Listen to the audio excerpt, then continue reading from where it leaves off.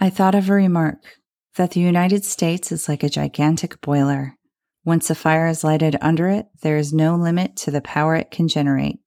Being saturated and satiated with emotion and sensation, I went to bed and slept the sleep of a saved and thankful. Quote by Winston Churchill. I fear all we have done is to awaken a sleeping giant and fill him with a terrible resolve. Quote by Admiral Isoroku Yamamoto.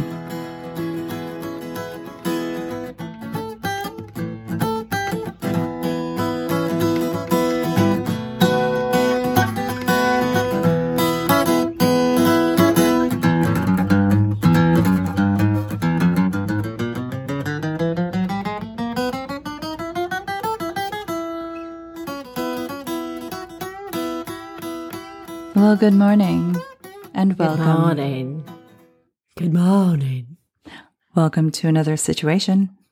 I felt like a lion when I said that, like a lion yawning. Good morning. Okay. No? Okay. No. Right. That's Jessica the lion. Hi. And that's Ingrid the bull. Aren't you? Right? I'm a ram. Oh. I'm an archer. Yes. Okay. So you were saying you had a correction. I do. I just misspoke a lot during the Packer Green Bay one. And there was one point in time I said Curtis Lambeau instead of Curly. His first name might be Curtis. I don't know. And his nickname might be Curly, but I've never heard him called Curtis. So I wanted to correct that. And then I also misspoke. I said that the Bears were befriending the Bears. And of course, I meant that the Bears were befriending the Packers. So, okay. Well, I had way back to the Hatfield and McCoy. I think it was part 2. I was talking about an individual and I kept calling him Selkin or something like that. But his name is Selkirk. And I said his name correctly the first time. But after that, all bets are off. And I do still plan on putting like a chart together. It's just there's a lot going on lately, and it'll get up eventually. Maybe we could draw one on poster board this weekend. Poster board, or a piece of paper.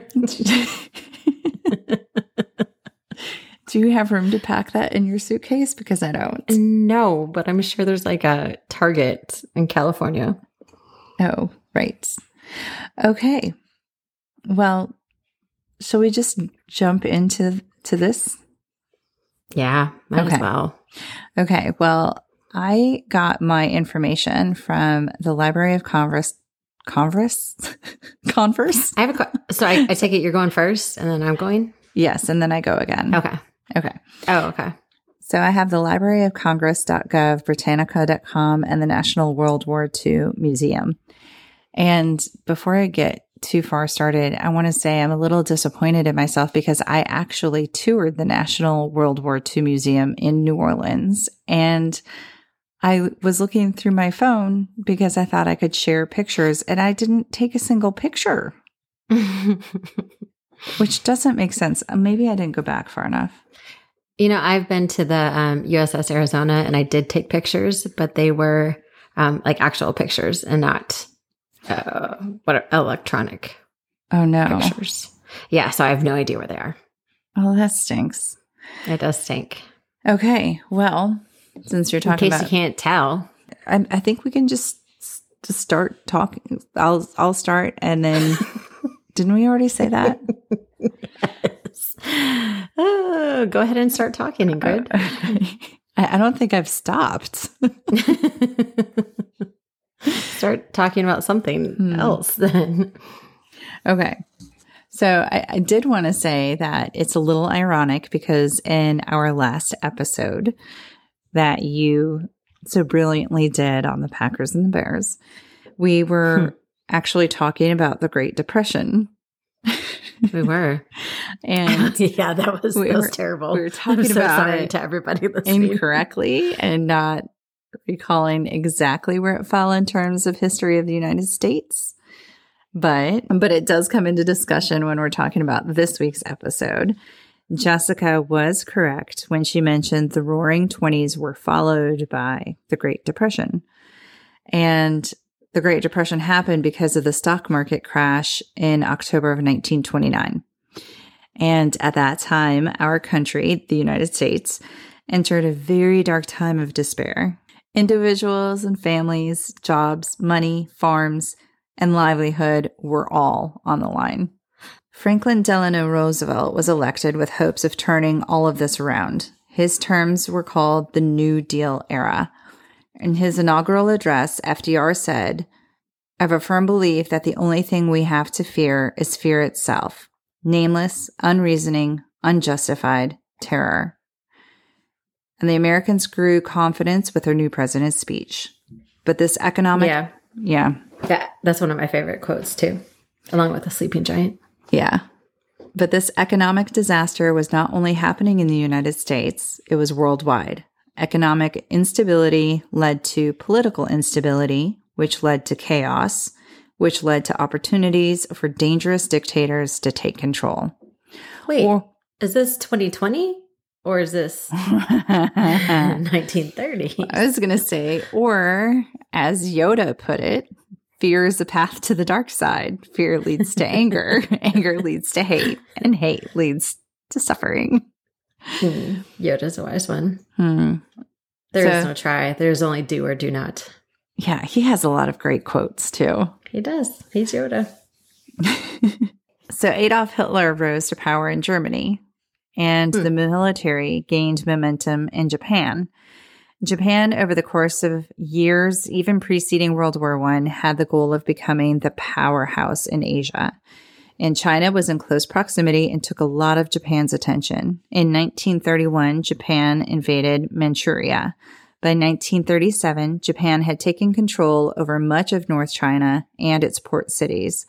The Japanese military was brutal. Their motto was kill all, burn all, loot all.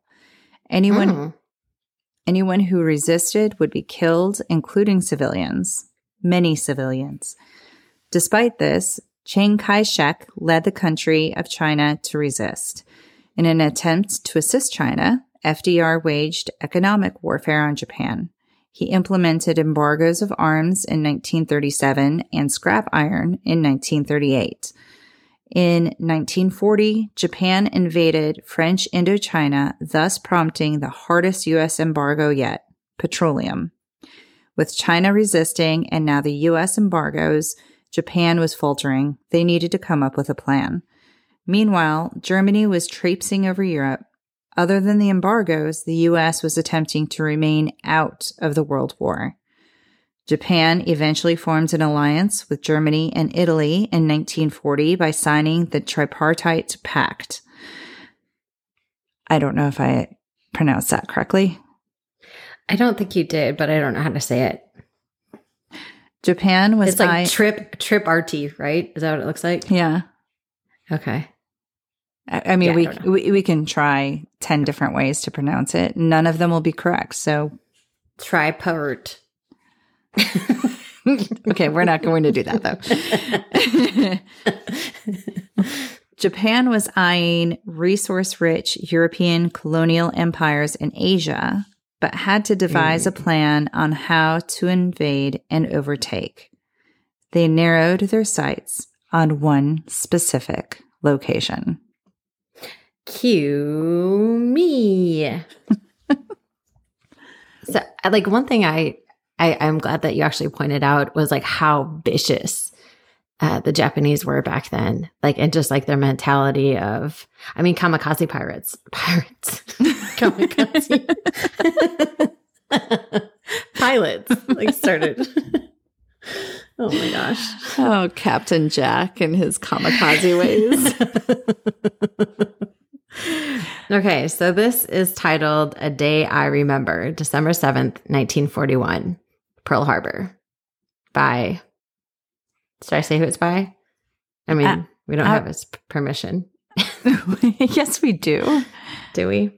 Yeah. It's by our grandpa, Eldon W. Dutton. Okay. And then disclosure. So this was written in the times that he understood. So there are some slang terms for Asian people that would not be welcomed now.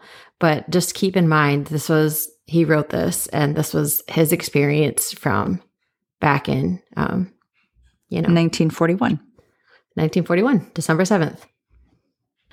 After several weeks at Midway and Wake Islands, we took off from Wake on December 4th, Honolulu time, and returned to Midway. We left Midway the next morning, December 5th, and returned to Pearl Harbor about dark.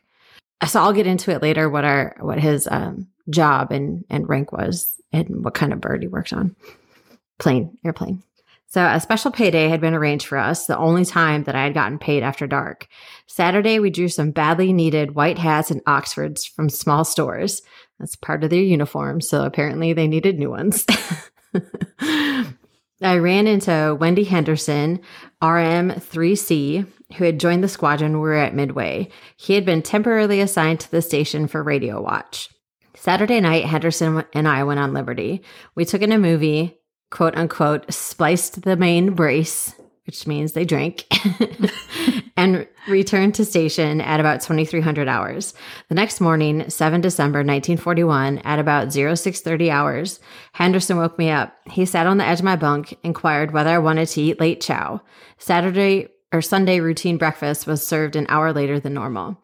He mentioned a letter from home. Henderson, Rich Gruber, and myself were from the little old town of Sparta, Wisconsin, a coincidence in itself, and went back to another section of the barracks to get the letter from home. A few minutes later, the roar of a plane in a dive, followed by an explosion, brought me out of the sack. My first thought was that an SBD was practicing power dives and had failed to pull out, resulting in the explosion. Looking toward the hangar area, my bunk was located on a lanai facing the hangar area and the direction of the sound the explosion had come from. I saw the second plane come in. Oh, God, this always gets me. Mm-hmm. The bomb he dropped seemed to lazily arc down. It exploded near the water tower. The plane rolled his wing up in a tight turn away from the explosion. This is when I saw the quote-unquote red meatball, Japanese insignia. I grabbed dungarees and shoes. Again, that's the pants. That's his uniform. And headed for the lower deck. This deck was supposed to be bomb-proof. The ladderway came out into the dining area. It was here that I ran into R.N. Gillett, another ordnanceman from the squadron. We agreed to get up to the hangar area. By getting on the tabletops, we could jump from one to the other, and this was necessary because of the human pandemonium that had gathered in the lower deck. As we left the building, quote-unquote, Pearl Harbor was happening. Oh, gosh. We could see the small geysers out on the water and hear the fluttering sound of shrapnel, the whine of ricochets and the thudding of bullets, plus the dull thundering sounds of the torpedoes finding their targets on Battleship Row. We could see the torpedo planes making their run and releasing their torpedoes and the billowing smoke, both from the ships and in the hangar area. As we reached the hangar area, I was completely dismayed and infuriated by the carnage. How could the Japs be so stupid as to attack the U.S.? The hangar doors were blown off, our planes were burning or had burned. Gillette jumped onto one plane, which had burned, but the fuselage and waist guns had not been damaged. He threw the two 50 cal machine guns into position and commenced firing on several Jap planes. His bouncing from one waist gun to the other reminded me of a quote-unquote Jack in the Box at the time. At the same time, I climbed into another plane in which the wing sections were still burning.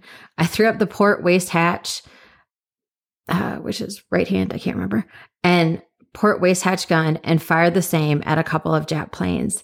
The heat in the plane had become almost unbearable.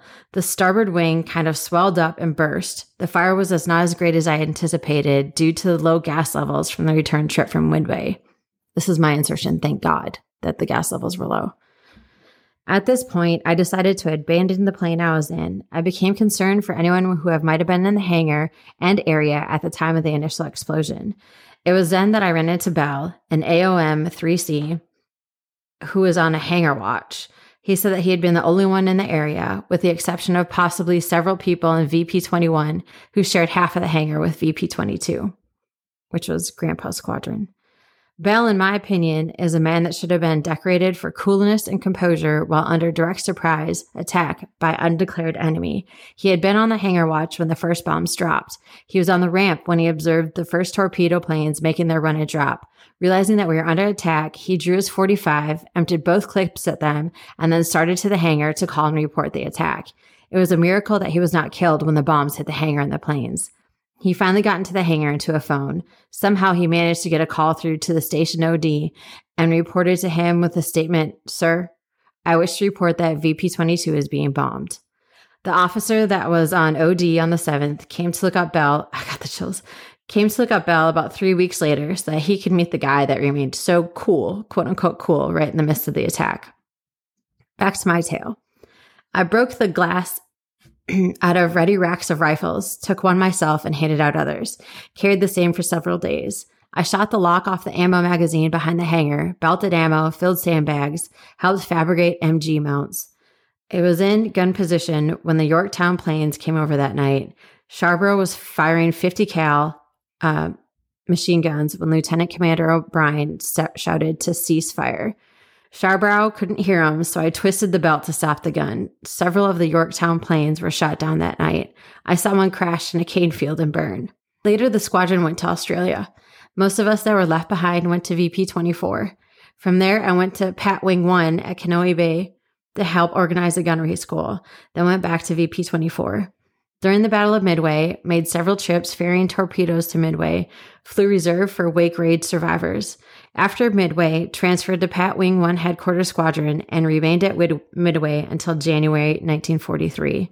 I returned to Kaneohe Bay where I requested transfer to VB-102, a PBY 4-1, B-24s, Bombers 24s, which was being organized around VP-14. Went to Guadalcanal.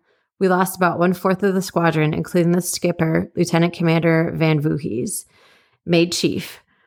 Returned to Kaneohe Bay with the remainder of the squadron, then to the States. Washed out of flight school because of too many pilots, and I was discharged April 4th, 1946.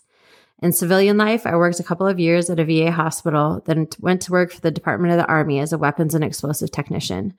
Since my retirement, 4 July 1975, I have been living the serene life on 115 acres, 12 miles from town, where I hunt, trap, and enjoy the solitude of the hills, woods, and changing seasons.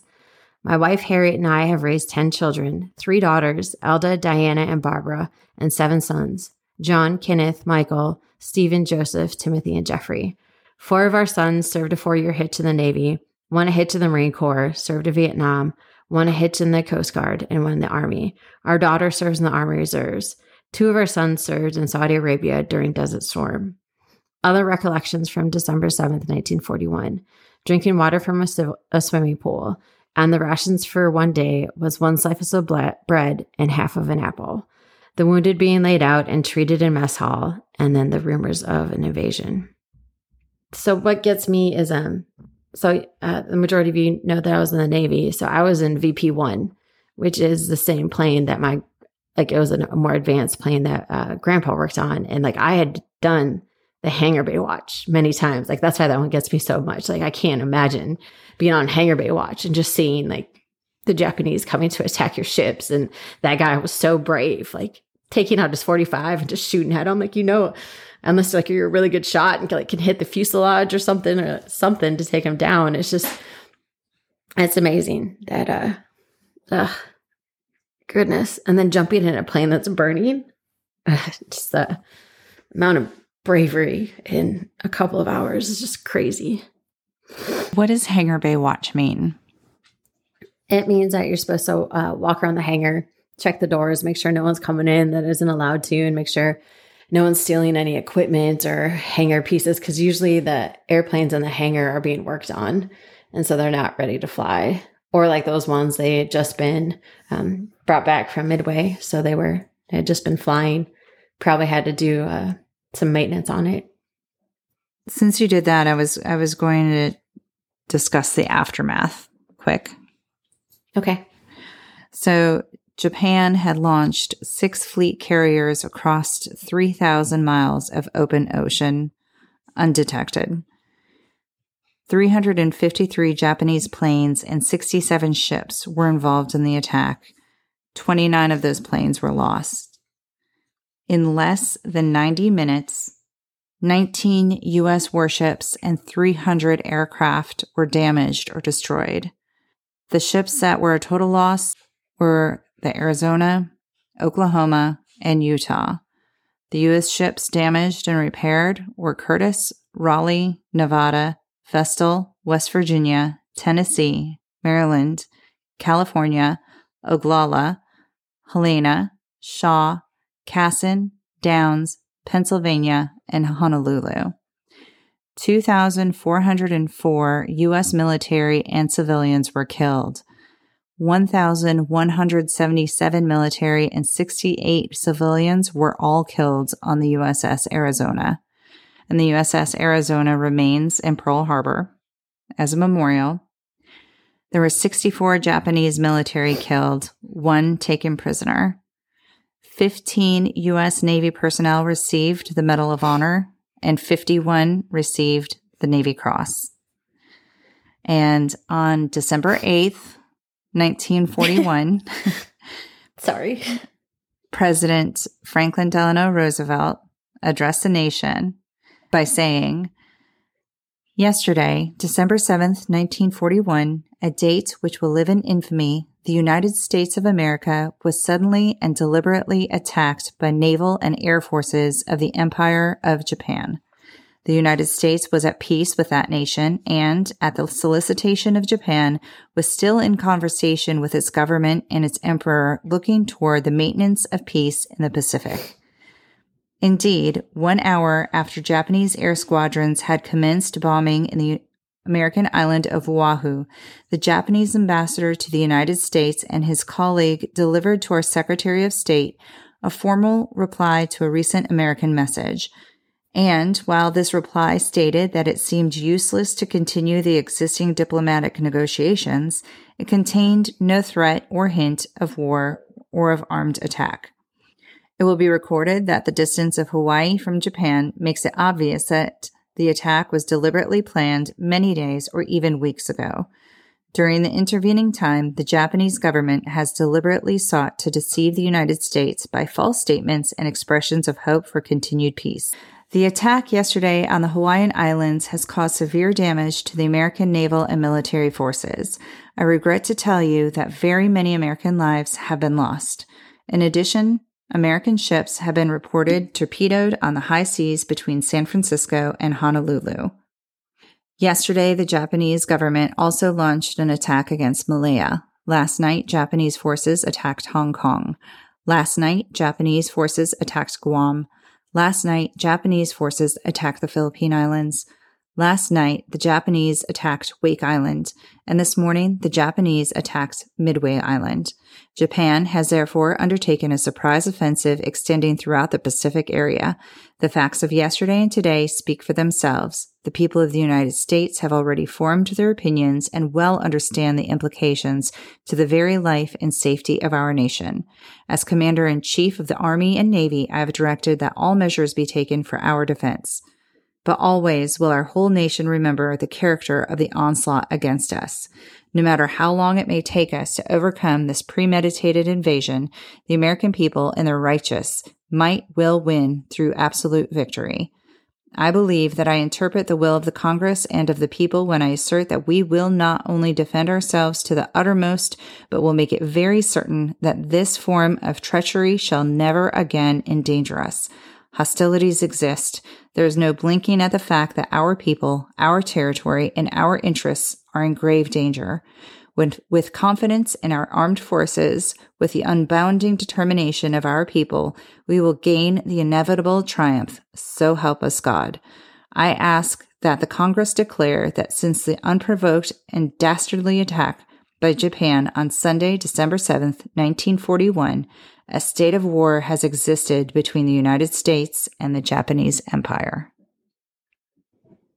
My least favorite part in that movie, Pearl Harbor, with Josh Hartnett and Ben Affleck, is when and Cuba Gooding Jr. When Cuba Gooding Jr. is trying to get those people out of Arizona, and you can hear him pounding and oh my gosh, I'm gonna cry again. Yes. Totally gonna cry again. And that hand coming up, those poor men. Absolutely. Well, and obviously there are a lot of details that we did not include, like the minutes leading up to the actual attack and everything, and what was codes that were decoded and information that was transmitted and everything. But go check it out. It's very interesting. It really, well, I guess it may not have the same effect on everybody, but if you like history, if you like the Navy, if you like our grandpa. So that's our situation for this week. Thank you, Grandpa, for the story. Yeah, let's do our B's. Be vigilant. Be a sleeping giant. Be brave. Even when you're facing a plane that could shoot you down, be brave. Be remembered. Okay, next week, it's a Jessica assignment. Uh-oh. Don't say what it is in case I screw it up. That's always fun. My assignment this week was easy. I just had to read. Actually, check out our social media pages because I'm predicting the future here. We should have some photos of our wine country trip with our mom posted there. Oh boy. And if there are no pictures, that there may be a reason. That means we had a good time and we forgot to take photos. Right. That's it. Just in case anyone's worried about me, I just want to let you guys know that it's just ankle surgery that I'm having. I'm getting some tendons repaired. Actually, I'm getting fake tendons put in my ankle. So I will be fine. Our dad is coming out here to drive me around and be my chauffeur. So that'll be interesting. And I have a big old boot and I got a knee scooter today. So exciting stuff happening. I was scooting around the knee scooter today at the hospital I work at. And I was just like zooming through the hallways looking for this thing looking for this clinic I needed to find. Like my knee hurts. I can't really zoom on it. Like I thought I'd be able to. I mean, I can zoom fast. I just can't stay on it too well. Well, good luck to Jessica on surgery. And next time we come back, she'll be post-surgery. I'll be in a boot. Bye. Bye.